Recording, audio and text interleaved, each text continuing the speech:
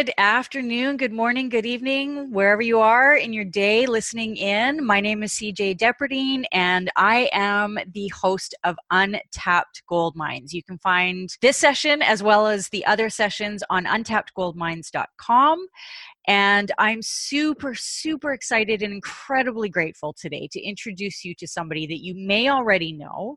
And if you don't, this is going to be an incredible gift for you today, especially with all the things that are going on in our world. And I do want to call out the date because it's kind of important today, even though this will have a long shelf life and there will be tons of valuable information into the future. It is right now, March 28th, 2020. And right now, the world is dealing with COVID, the pandemic of the century, I think, or at least of the last couple decades. Yes, we hope. And I am here with Glenda Ouyang from Human Systems Dynamic, or HSD Institute. You can find that at hsdinstitute.org.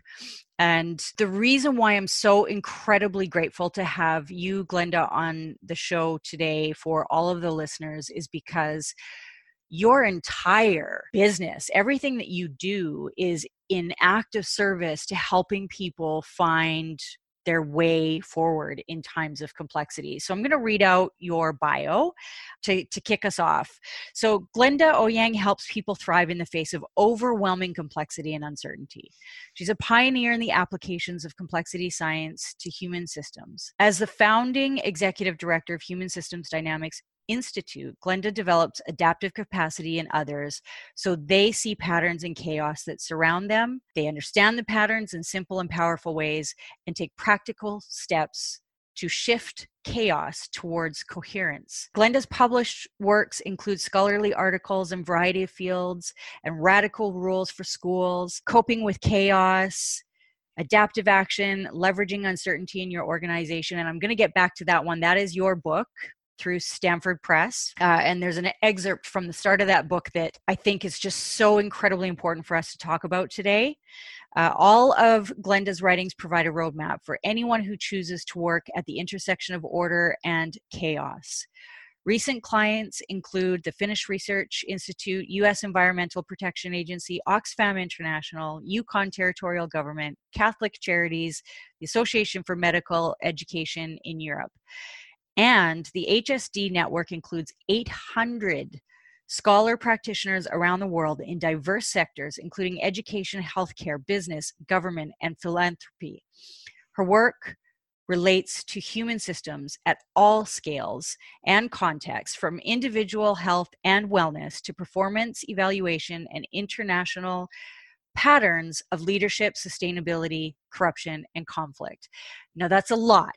How did I do? And is there anything missing? Because you are so incredibly wonderful, and I don't want to leave anything out. Well, thank you. I appreciate that, CJ. I think you covered the world. I think you cover the world.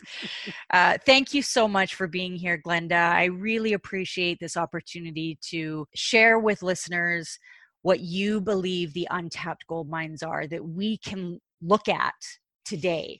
And so just before we jumped on that call, we did kind of isolate a couple of themes that we want to keep hitting home today, and that is hope and next steps. What are our options in this day where we are every day experiencing a new day and a new world, and everything that we know is now very fundamentally different? Before we get into that and kind of get into the juicy details of that, I'm really curious to know how you got on this journey in the first place. What brought you here, and how did HSD come to life? Well, it's a great question. I'm really happy to be here, CJ, and hope that the people who are listening are in places where they can absorb and use what we're talking about, because use is the point. So it's a very layered story about how I came to this work.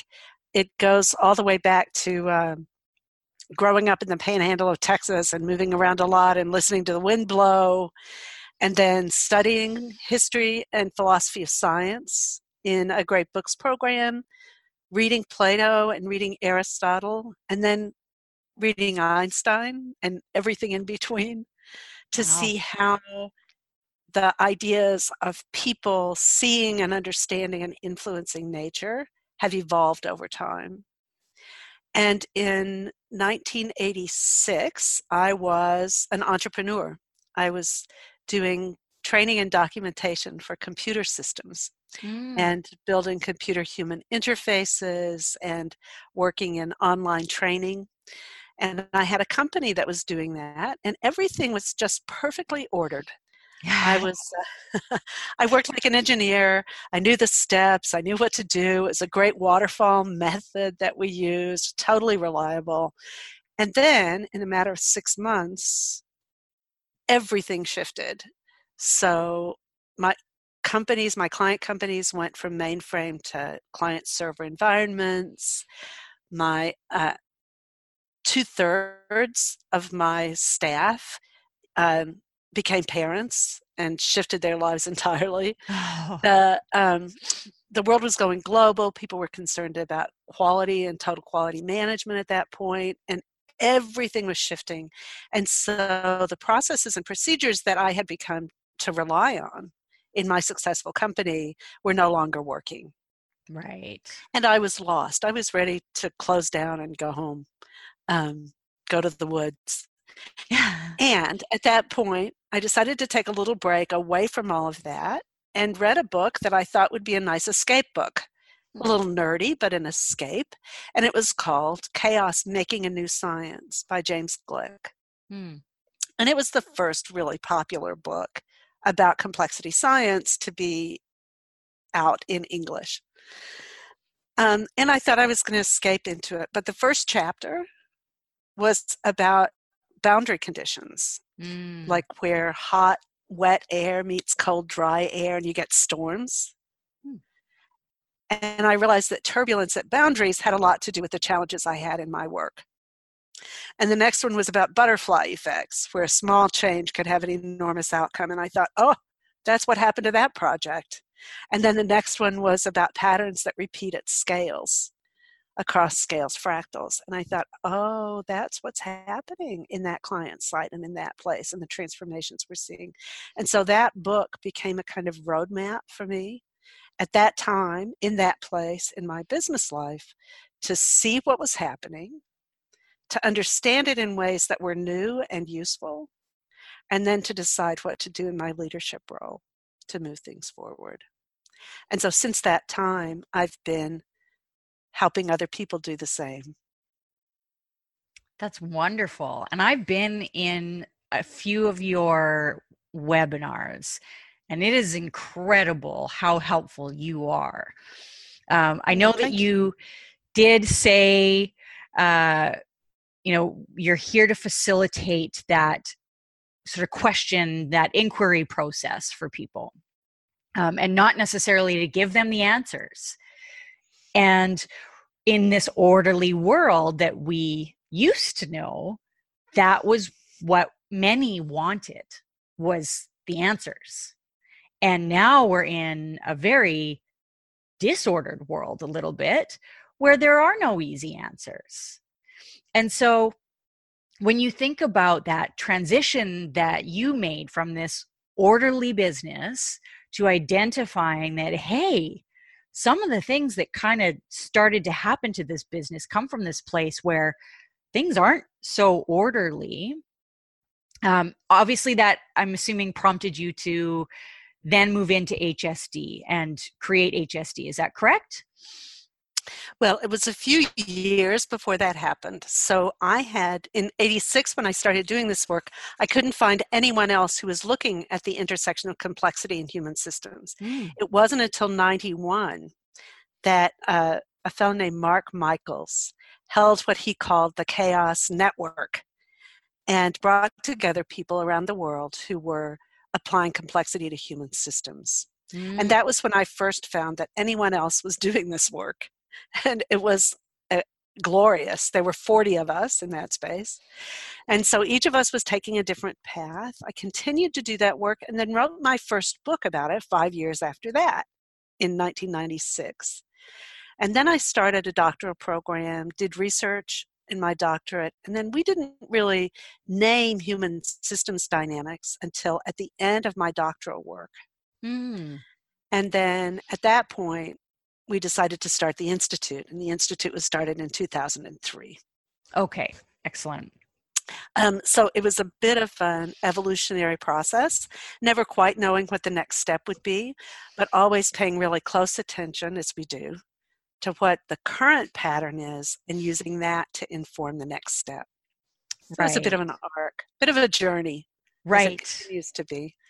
Yes, and that brings me to an excerpt from Adaptive Action, Leveraging Uncertainty in Your Organization. So that was published through Stanford University Press in 2013. Yet I see the connection so clearly between what we're going through today and just this small excerpt that I've found in the introduction to this book.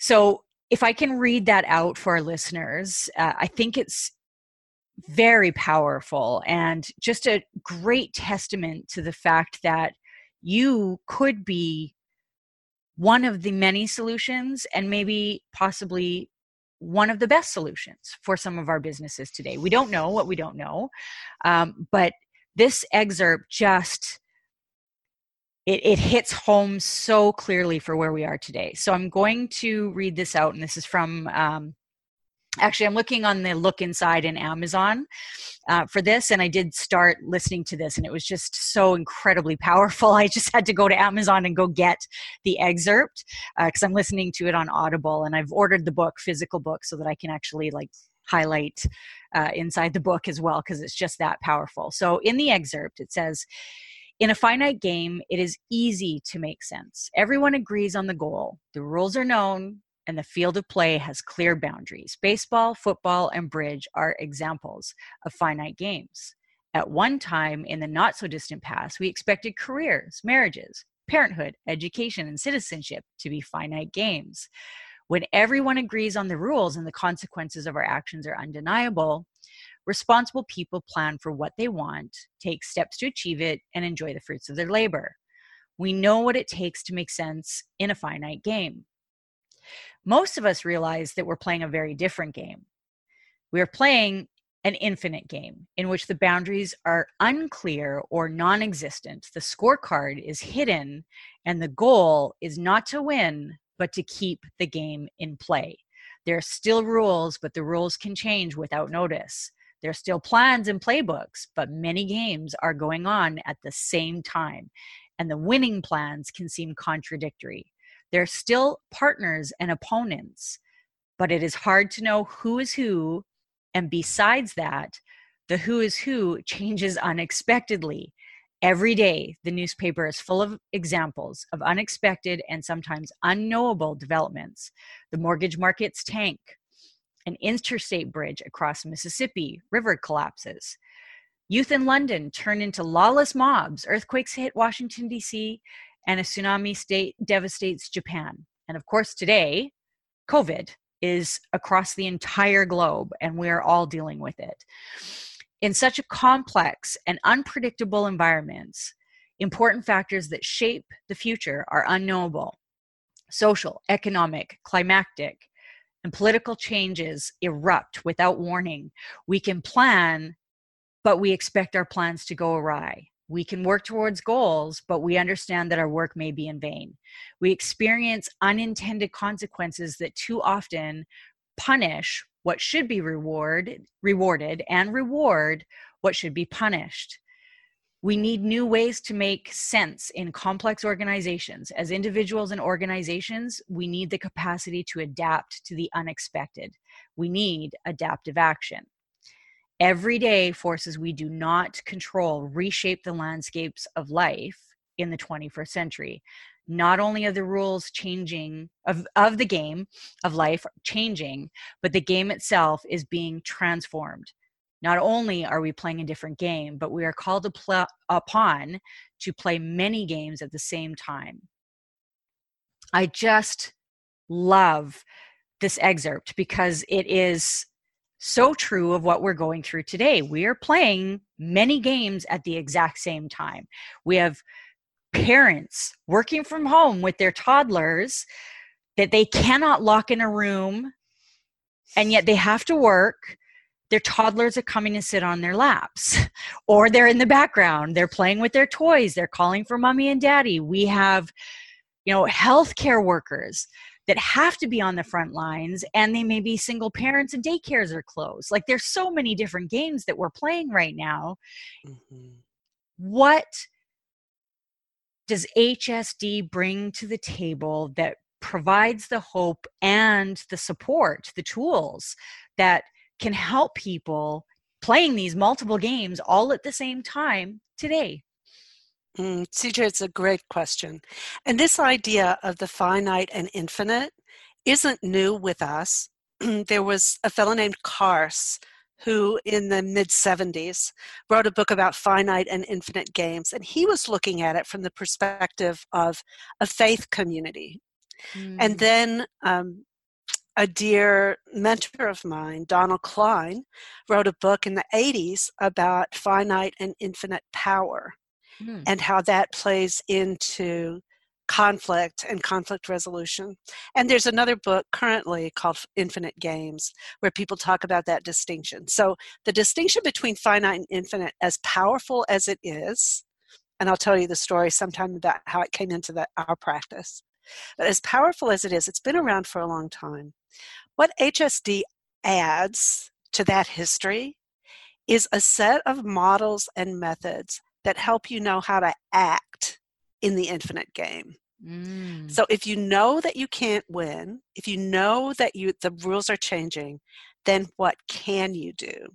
And how can you take individual and collaborative action in a place where the future is unknowable? So that's the work that HSD does. It gives you an idea about how to be courageous in action. So I'd like to share with you about our new vision statement in HSD. In 2019, at the beginning of the year, we realized that we needed to begin to think about long-term sustainability and applications of human systems dynamics in a much broader range. So this was January 2019.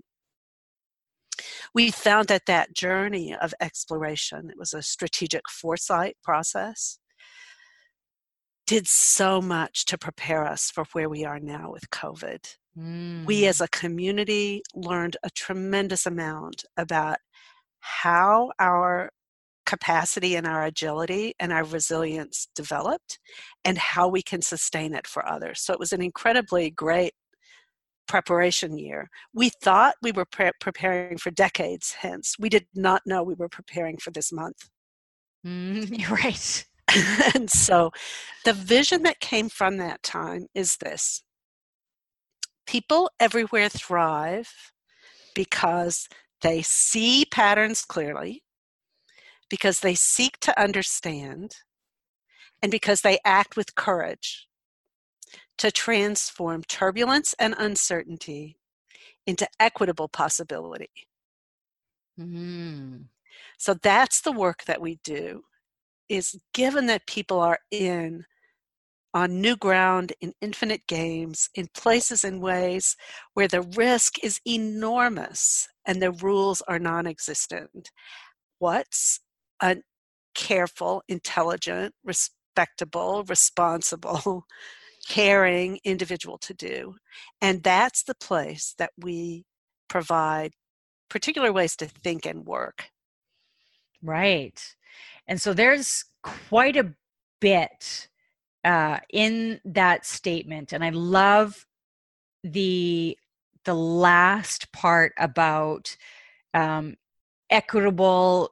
What was it? Equitable possibilities. Right. Transforming turbulence and uncertainty, which certainly we have much of today. Right. Into equitable possibilities. Many people in our community, CJ, have been saying, and I'm sure you've heard this as well, that in this moment of disruption, there is tremendous potential. Oh, yeah. Yes. Potential for good or ill. And so then the question becomes, how do we as individual players try to tip that system toward the good side? Right. How can we make the most of this moment in what way is this moment of crisis full of possibilities? Right. So let's talk about some of those possibilities, because I do recognize that there are some people that are experiencing such disruption to their lives and their businesses that there is a belief that what they've known for years, what they've done for years, is no longer going to be.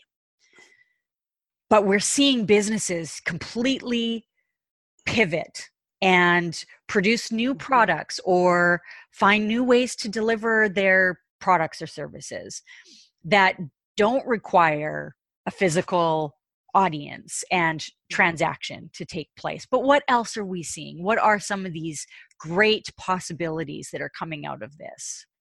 Well, one of the things that we know for sure is that there's not one single possibility, Right. but that each person, each organization, each neighborhood, each institution, each community has a set of possibilities that lie in it and with it. Right. And so the question is, how does each of those find their own unique journey toward a light and a possibility future? And we have 3 core tools that we use to help people in that moment, people and institutions in that moment, make choices that are productive. The first is called adaptive action. And that's the name that we give to a very simple 3-step problem-solving process, which has 3 questions. The first question is, what? So that question is about what is currently the case. What are you seeing? What do you know? Not what do you wish or what used to be or whatever, but in this moment, what is present? Mm-hmm. The second question is, so what? So what does it mean? So what are the possibilities in this moment? So what are the tensions that are either holding the system forward or moving it forward?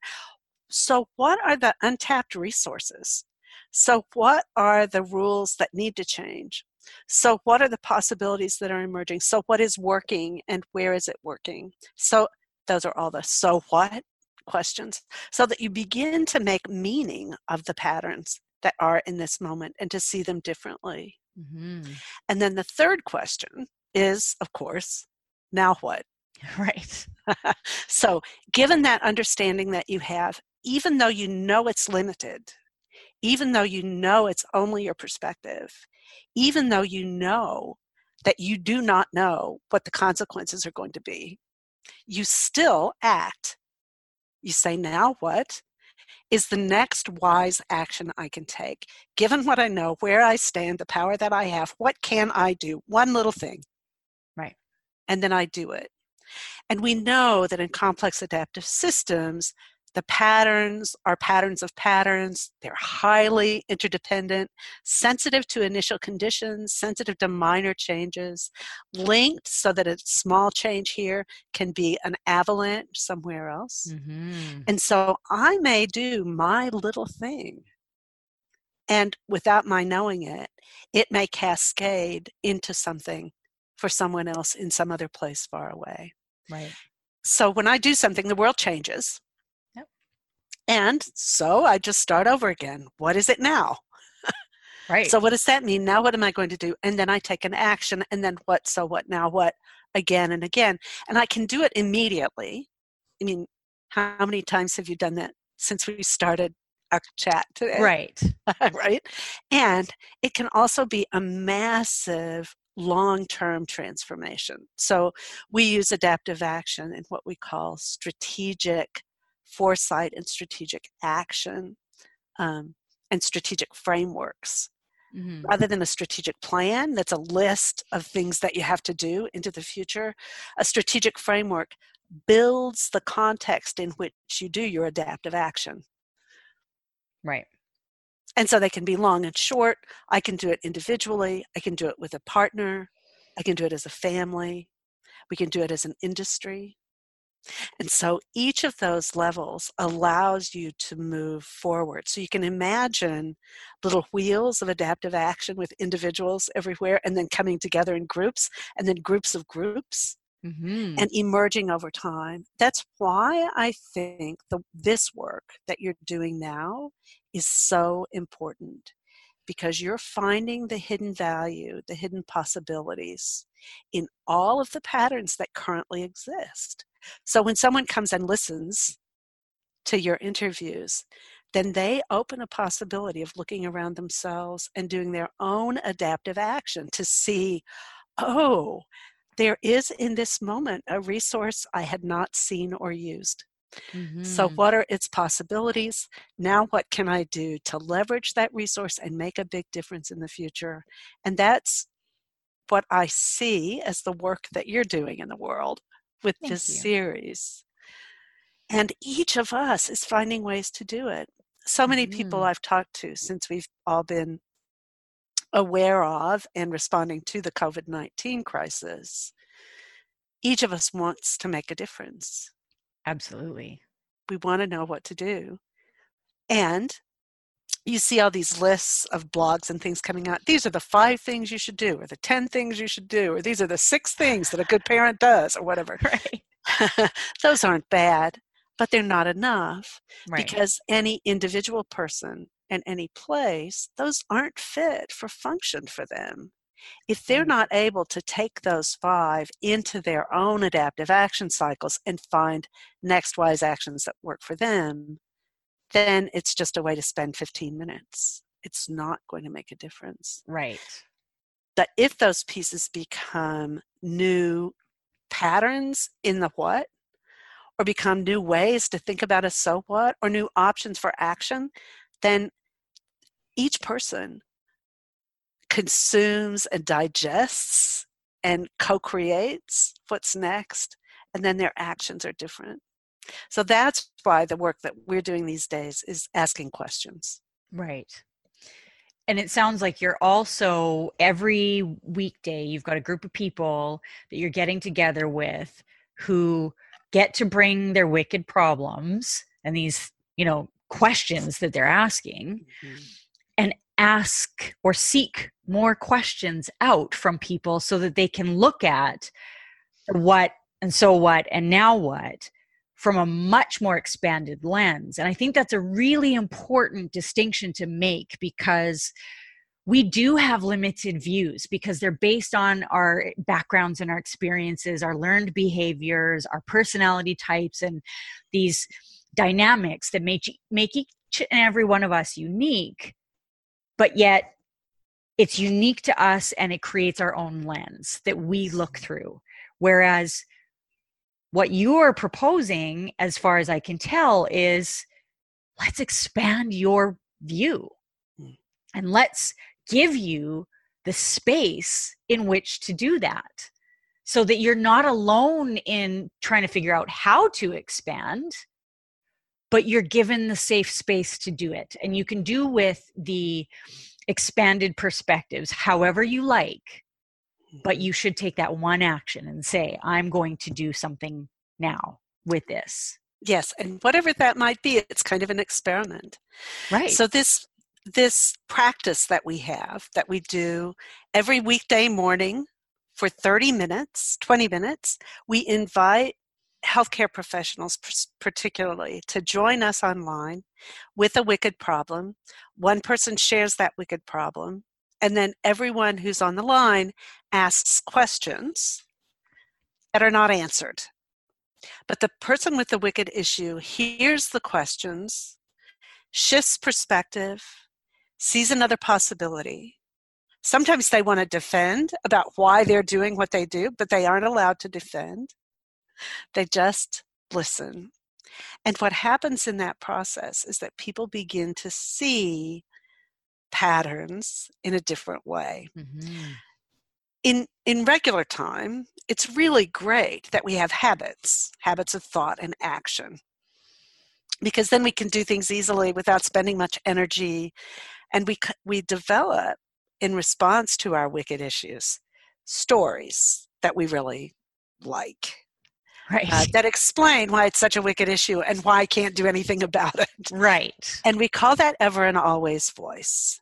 Mm. And so when we've lived with a wicked issue, we should probably define wicked issue.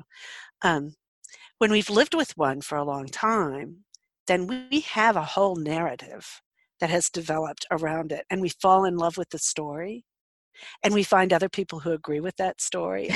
Right. And then it gets better every time I tell it. But those stories are not useful, because if they were useful, the issue would be solved. Correct. It's a story that locks you into a hopeless place. And so the question is, how do you challenge that? Now, let me define what we mean by wicked issue. It's something very specific. A wicked issue is one that comes out of a complex self-organizing space where there are lots of players, lots of perspectives, much interdependency. It exists at multiple scales. And the causality in it is nonlinear. The system is open. And there are lots of variables. Mm. And that kind of a problem cannot be solved, will never be solved. The classic examples of wicked issue are things like poverty or social justice. That if we think of poverty as a problem, we say, oh, it's about education, so we'll invest in schools, and we think that will solve this problem, but it doesn't. Right. Or if we think that poverty is a problem of economics, then we solve that problem by investing in small business or building an economic structure, and that doesn't solve it either. Right. So this is one of the characteristics of complex, wicked problems, is that however you look at it determines what you're going to do to try to fix it, and that none of those is sufficient. Right. So that's a wicked problem. Now, if you can't solve it, what can you do? Do you give up? Do you fight with other people? No. Poverty is an educational problem. It is not an economics problem. Or no. Poverty is an economics problem. It's not an education problem. Let's spend a lot of time arguing about what kind of problem it is, when it's not a problem at all. It's a pattern. Right. And so to be able to say, in that pattern, what can we do? The answer is adaptive action. From wherever you're standing, you look at poverty and you see a pattern. Now, maybe because I live in a suburb in the Midwest, the pattern of poverty that I see are people who drive good cars and dress well, but are sleeping in those cars and eating at food banks. You can't see them walking down the street. You don't know that they're poverty stricken. That's the pattern of poverty in the place where I live. The pattern of poverty where you live is very different. Someone else. Oh, yes. But if I'm going to take tent action. cities everywhere. Yeah. And even within the tent city, there are the more and the less poverty stricken. And so how do you see that pattern in a really rich way that might allow you to take some useful action? Right. And so when we say wicked issue, that's what we mean. And this is one of the reasons why COVID is such a shock for us, is because it is wicked. It requires me to isolate myself. It requires the government. Well, we won't talk about that. It requires allocation of resources. It requires bringing resources up. It requires workforce. It requires facilities. It requires all of those different things. And each of us has a responsibility based on wherever we're standing to do the adaptive action that we can do. Right. And that's a wonderful point. Especially in a time like this, we are seeing, and on your last webinar, I saw it very clearly. There are many people right now really looking within and saying, what can I do to deal? And it's heartwarming, and it's, goosebump making to see and know and hear that so many of us are going to this place where back to basics is the only thing we can do. Like, giving our family members that we are not isolating from a hug, just to say, thank you for being here.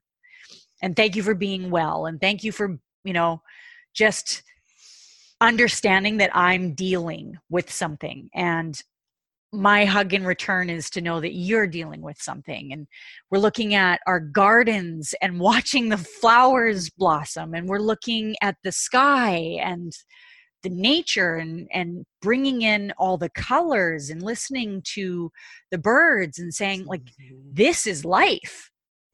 The planet is new to us, I think, because we've got so far along the path in just doing and being and functioning, and in a very orderly, ritualistic, habitual way.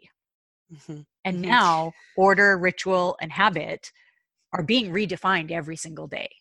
Yeah, I think that's true. And one of the risks that I see coming in the future, I'm not seeing it yet, but many of us still see COVID as a problem. Right. And we expect the things that we do or that the government does to fix it. Right. We think it's going to be solved. And my fear is that when people realize it won't be solved, they'll give up. And if they can now realize that it's a pattern that we're shifting, and every little shift of the pattern is a contribution, and that it's not going to be solved, but that we can make a difference, that if we can take that stance, then there's never a reason to give up. Right. But my fear is that many of us who are contributing now are thinking we're contributing to a solution.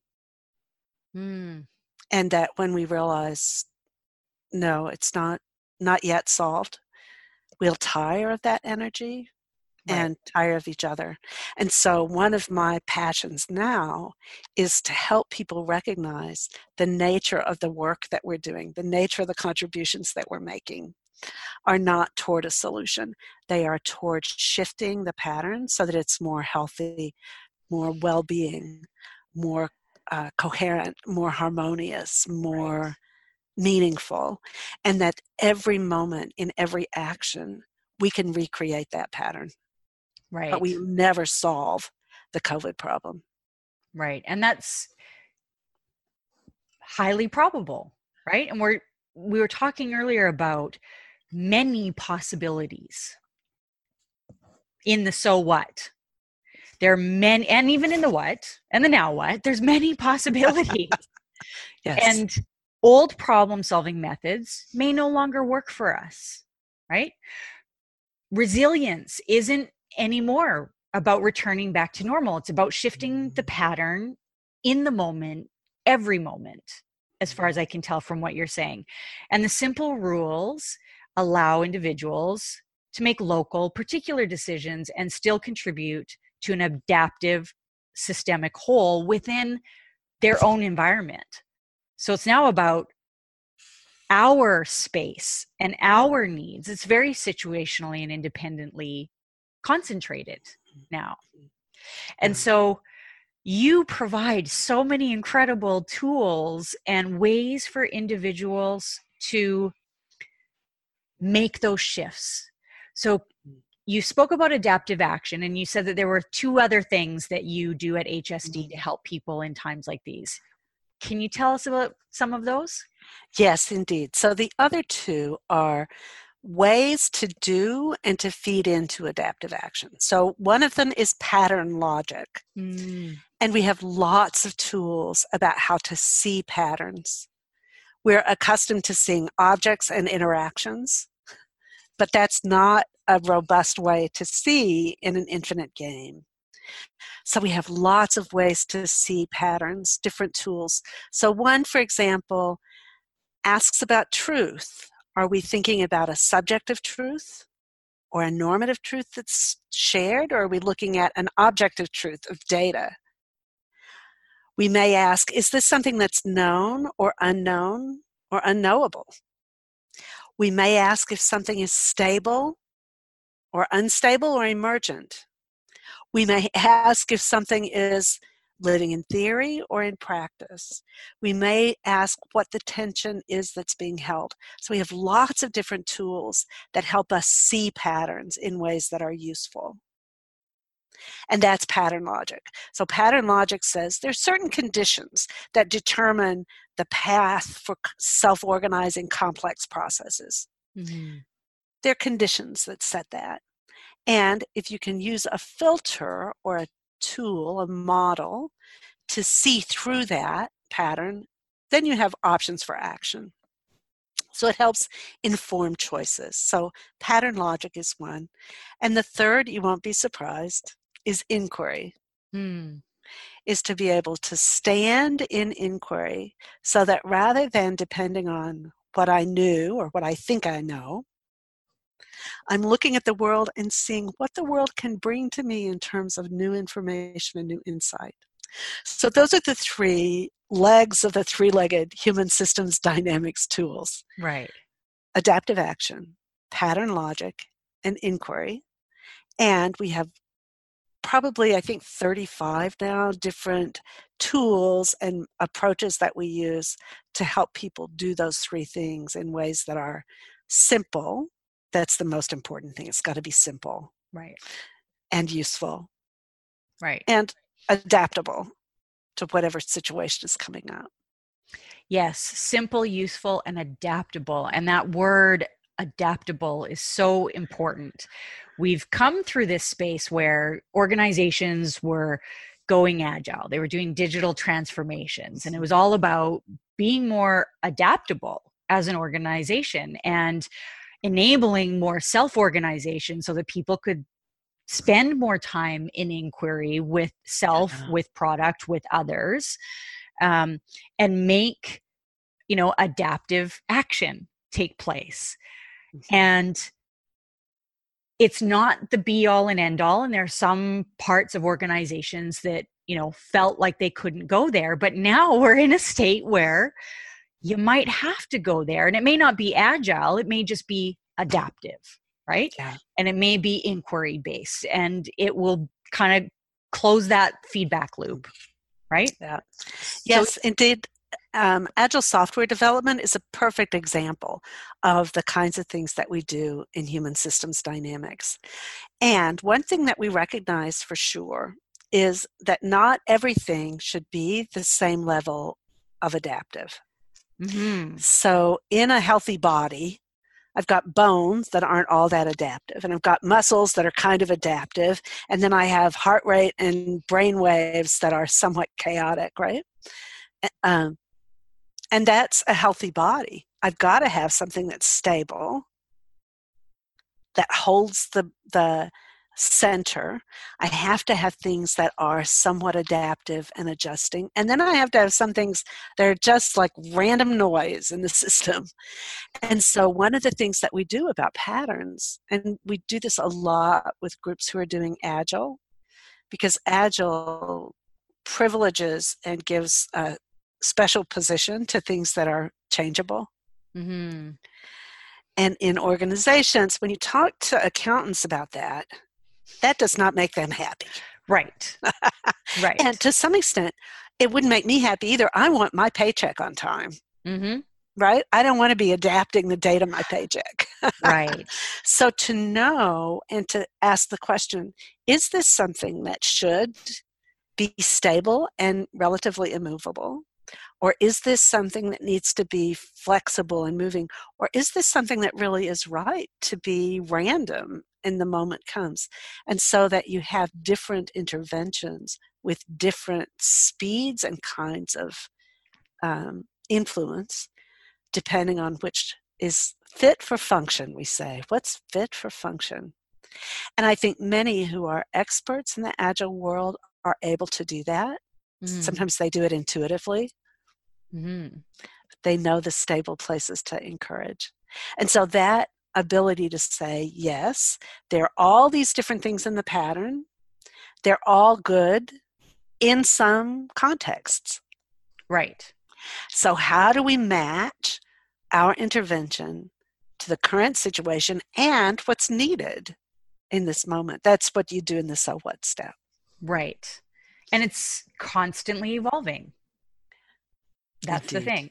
And like you said before, when one individual or agent now acts within the system and reacts or prompts a shift or a change, it can have a ripple effect. And we are regularly experiencing these ripple effects. So I love that you said that what HSD is now passionate about and trying to do is shift the perspective to see in the now and to adapt in the now and inquire in the now, so that that hope stays constant and that we're looking for the beauty and the positivity of the now, instead of saying, well, I had these ginormous goals for the organization that I'm no longer going to achieve. You know, what do I do? Instead of that viewpoint, you're asking what can be done, instead of giving up. And I love that. It's beautiful. Well, thank you. We've been working, and I'll just tell a little story. We've been working with a county that's northwest of London, and it's one of the poorest, one of the 6 poorest areas in the EU. And the county government is working on poverty and has been for many years. And they saw poverty as a problem to solve. And so each of them was working on the poverty problem. Right. Many, many different parts of the government, everybody was working. They had for many decades worked on the problem of poverty. And when we went to them, when they came to us and said, what if we think about poverty as a pattern instead of a problem? One of the first things they saw was how that released their tension. Mm-hmm. That's not a problem I have to solve, you have to solve, we have to solve, it'll never be solved. That instead I could say, wait a minute, what is happening? And what are our options for really making a difference for this family or this neighborhood or this place? And so that release for those gifted experts, committed public servants, opened up a possibility for them to be able to come together and work together in new ways. And that, I think, is that tipping point for hope. Right. I love that. That's so wonderful. So I know that you have a number of incredible resources on your website at hsdinstitute.org. I know that you also run a number of regular webinars, some that are for paid enrollments and others that are free to public. So if a listener wants to follow you into this new journey of hope and seeing the patterns around them and developing the inquiry they want and leaning into adaptive action and creating a better tomorrow every day, as opposed to mapping it out in a strategic plan and that is tomorrow. It's creating a better tomorrow every day, or a better day today even. How and where should we point them? Where would be the best place for them to start, and the ways in which they can interact with you every day to tap into that poetic beauty that I saw at my first interaction with you in your webinars? It's wonderful, really, to have you in this world and to have you supporting this new shift to hope. Oh, thank you. So there's a kind of ladder of involvement in HSD. The first step is that we have monthly free webinars that we call live virtual workshops.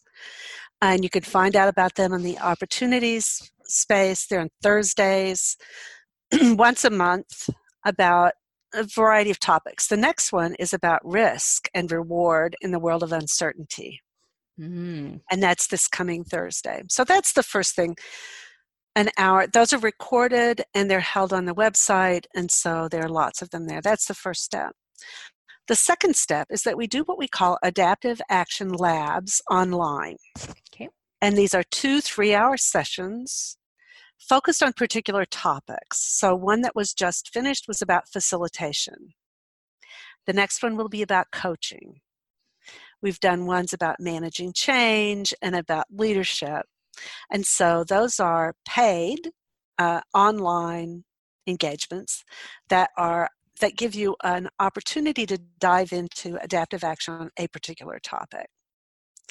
Then the next scale is Human Systems Dynamics Professional Certification.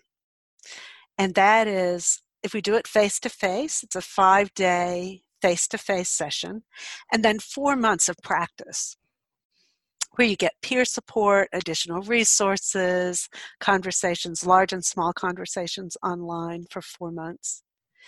We are now also offering virtual certification trainings, where there are longer online sessions and then setting up for the 4 months of practice.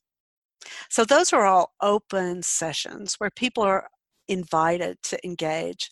There are other sessions that we're beginning. For example, there's one on leadership for nonprofits, leading a nonprofit in uncertainty, that we're going to be starting at the end of April.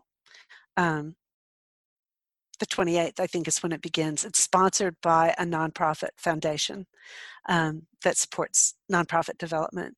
And so we have other things that are coming up at various times. When we say adaptive action laboratory,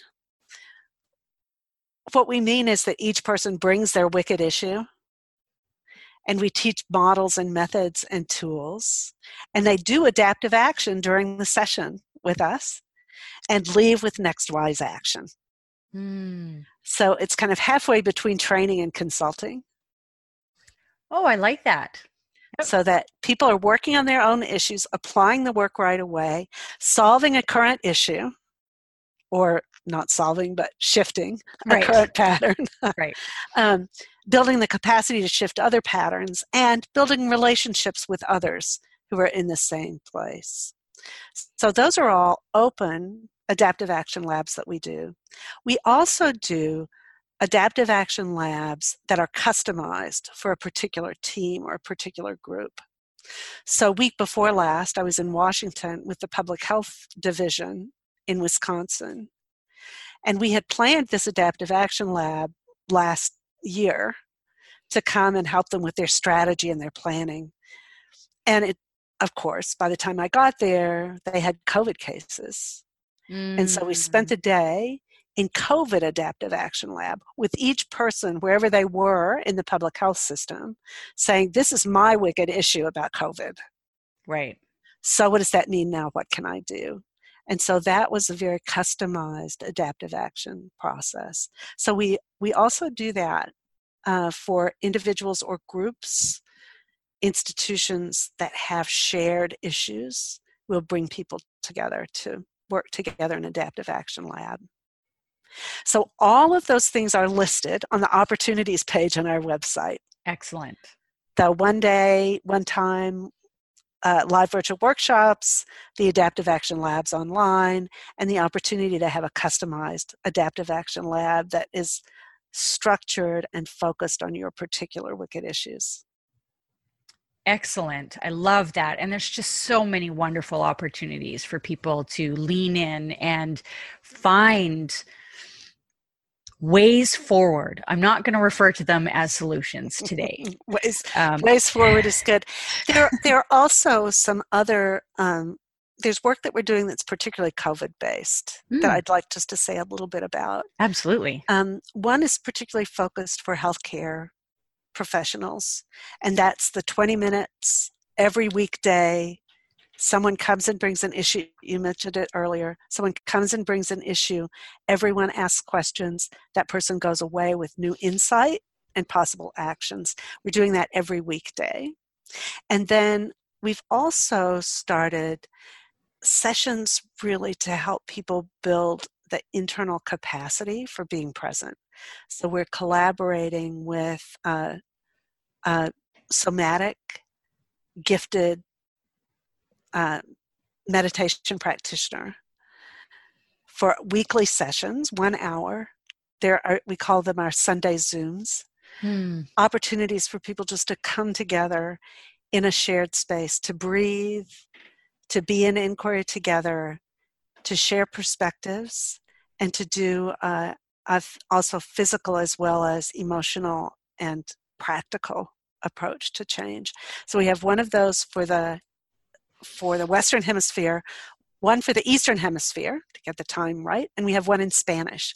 So we're doing those every Sunday to be able to bring folks into that space. So those are just, they're periodic things that we're doing these days just to give people a chance to center. So it is a lot. Makes me sound tired to talk about it. Right? Yeah. And, I mean, the best part is there's something, I think, for everybody. Mm. And if we center this conversation a little bit on that idea of hope, there is hope available to everybody through HSD, through the communities that come out of HSD, and through the tools and resources. So I just want to reiterate some of the tools that you spoke about today. So we've got adaptive action and these adaptive action labs, pattern logic. So how do you kind of pull through to that adaptive action? How do you take that action? By looking at the patterns. And then inquiry. Did I say those correctly? You said that very well. You said that very well. And I wonder if we have just a moment more. There's something that's been arising recently in the patterns that we see in the COVID crisis, and that is grief. Mm-hmm. So how do we individually, as families, or as a culture really, hold the kind of grief and sadness that is going to come, already arriving for some of us, and certainly will be a part of this experience forever?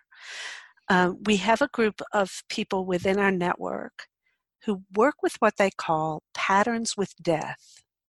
And what they do, that was begun by a fellow who had a terminal brain cancer, and people who had lost loved ones in various ways. And thinking and talking about death from a pattern logic perspective. So that a life is a pattern of interaction, that personal health is a pattern of balance and wellness. In fact, the fellow who started this movement within our work said, what I'm looking for is wellness when a cure isn't possible. How can I find health when a cure is not possible? And he found that in patterns. And so we have this conversation that's been moving forward for the last couple of years about how do you think about the passage from life to death and the patterns of life that are led, and family and nature and physical health, and what persists when that person is gone from this world. How do those patterns persist, and how do they continue to be in our lives in so many ways? And so we're hoping that that form of adaptive action will be a way to heal when a cure for COVID is not going to be possible for a long time. Right. So I just want to offer that to people who are listening, and to say, as the grief begins to grow for you, or you become more aware of it, please think about the pattern and the possibility that lie in this life transition. Right. I love that. Can I clarify one thing? When you ask somebody to think about the patterns, what are they looking for? So somebody does not know pattern logic. They haven't been there, and they haven't yet digested everything on hsdinstitute.org. Where do they start if they're doing this today? Yeah. So a pattern for us is three things. And that's what you look for. So the first thing is, it's the boundaries. So you think about, what are the units of existence that are the pattern? So it's about my body. That's one of the circles. It's about my family. Right. Michael would go sit on the banks of the Mississippi River, and one of the patterns that he held was the natural pattern there. And he was a member of a Quaker society, and he would talk about that. So you ask yourself, what are the circles that are important to me? That's the first piece. Right. The second piece is difference. So within each of those circles, what are the differences that make a difference? Right. Right? So in my family, age is a difference that makes a difference. Interest, perspective, capacity to understand, ability to shift. What are the differences that make a difference? I thought about that when you talked about people being on webinars and their kids are playing in the background, right? Right. So you've got Right. your family circle, and the differences there are they getting along? Are they doing what they need to do? Are they doing their schoolwork, right? Right. Different ages and perspectives. And then there's the work circle, which has a different set of differences that matter. Mm-hmm. So that's the second thing. What are the differences that make a difference within each of those circles? And the third aspect of pattern is how are things connected to each other? What's flowing? Right. What's connected? What's moving? What's moving from one place to another? What's being raised in a relationship? The flow of resources, talk, touch. And so those are the three things. So what are the boundaries? We call them containers.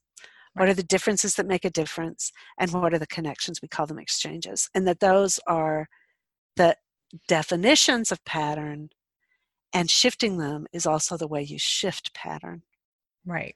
That's beautiful. So if I'm understanding correctly, and your container differences exchanges model you refer to as the CDE model, right? If I am leaving, the podcast or video or, replay of this today, and I'm saying I've recently lost, or I know I'm going to lose somebody to COVID, and I now want to shift my perspective to celebrate this person, I can start looking at these containers of their life and all that made them who they are. Because it's not just one thing. They are not just my father or my brother or, my coworker. They are all those things to somebody somewhere, and each of those is a container. Is that correct? Mm-hmm. And our differences are all the exchanges or the different things that happen to that individual within each of those containers. And the things that made that person unique. Right. Right. Because as a father, you're different than you might be as a employee, an executive, or whatever. You're very unique in each of those roles, right? And then the exchanges are who, what, how, and the energy and the stories and the beauty that kind of unfolded with those containers and these unique differences. Mm-hmm. Mm-hmm. I'm understanding correctly? You are indeed. And I can give a real concrete example. Okay.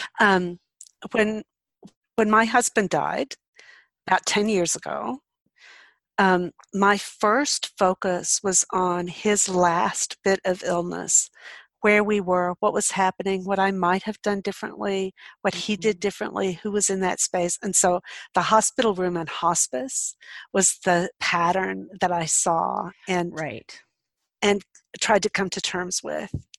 And then I began to see our relationship through time, and I started to focus on the moments in our 32-year marriage when things shifted, or when I saw something new or some delight that had happened. And so that was another pattern that I was aware of. His family was yet another. And the day that we had, this was really funny, the day that we had his memorial, people started showing up I didn't know.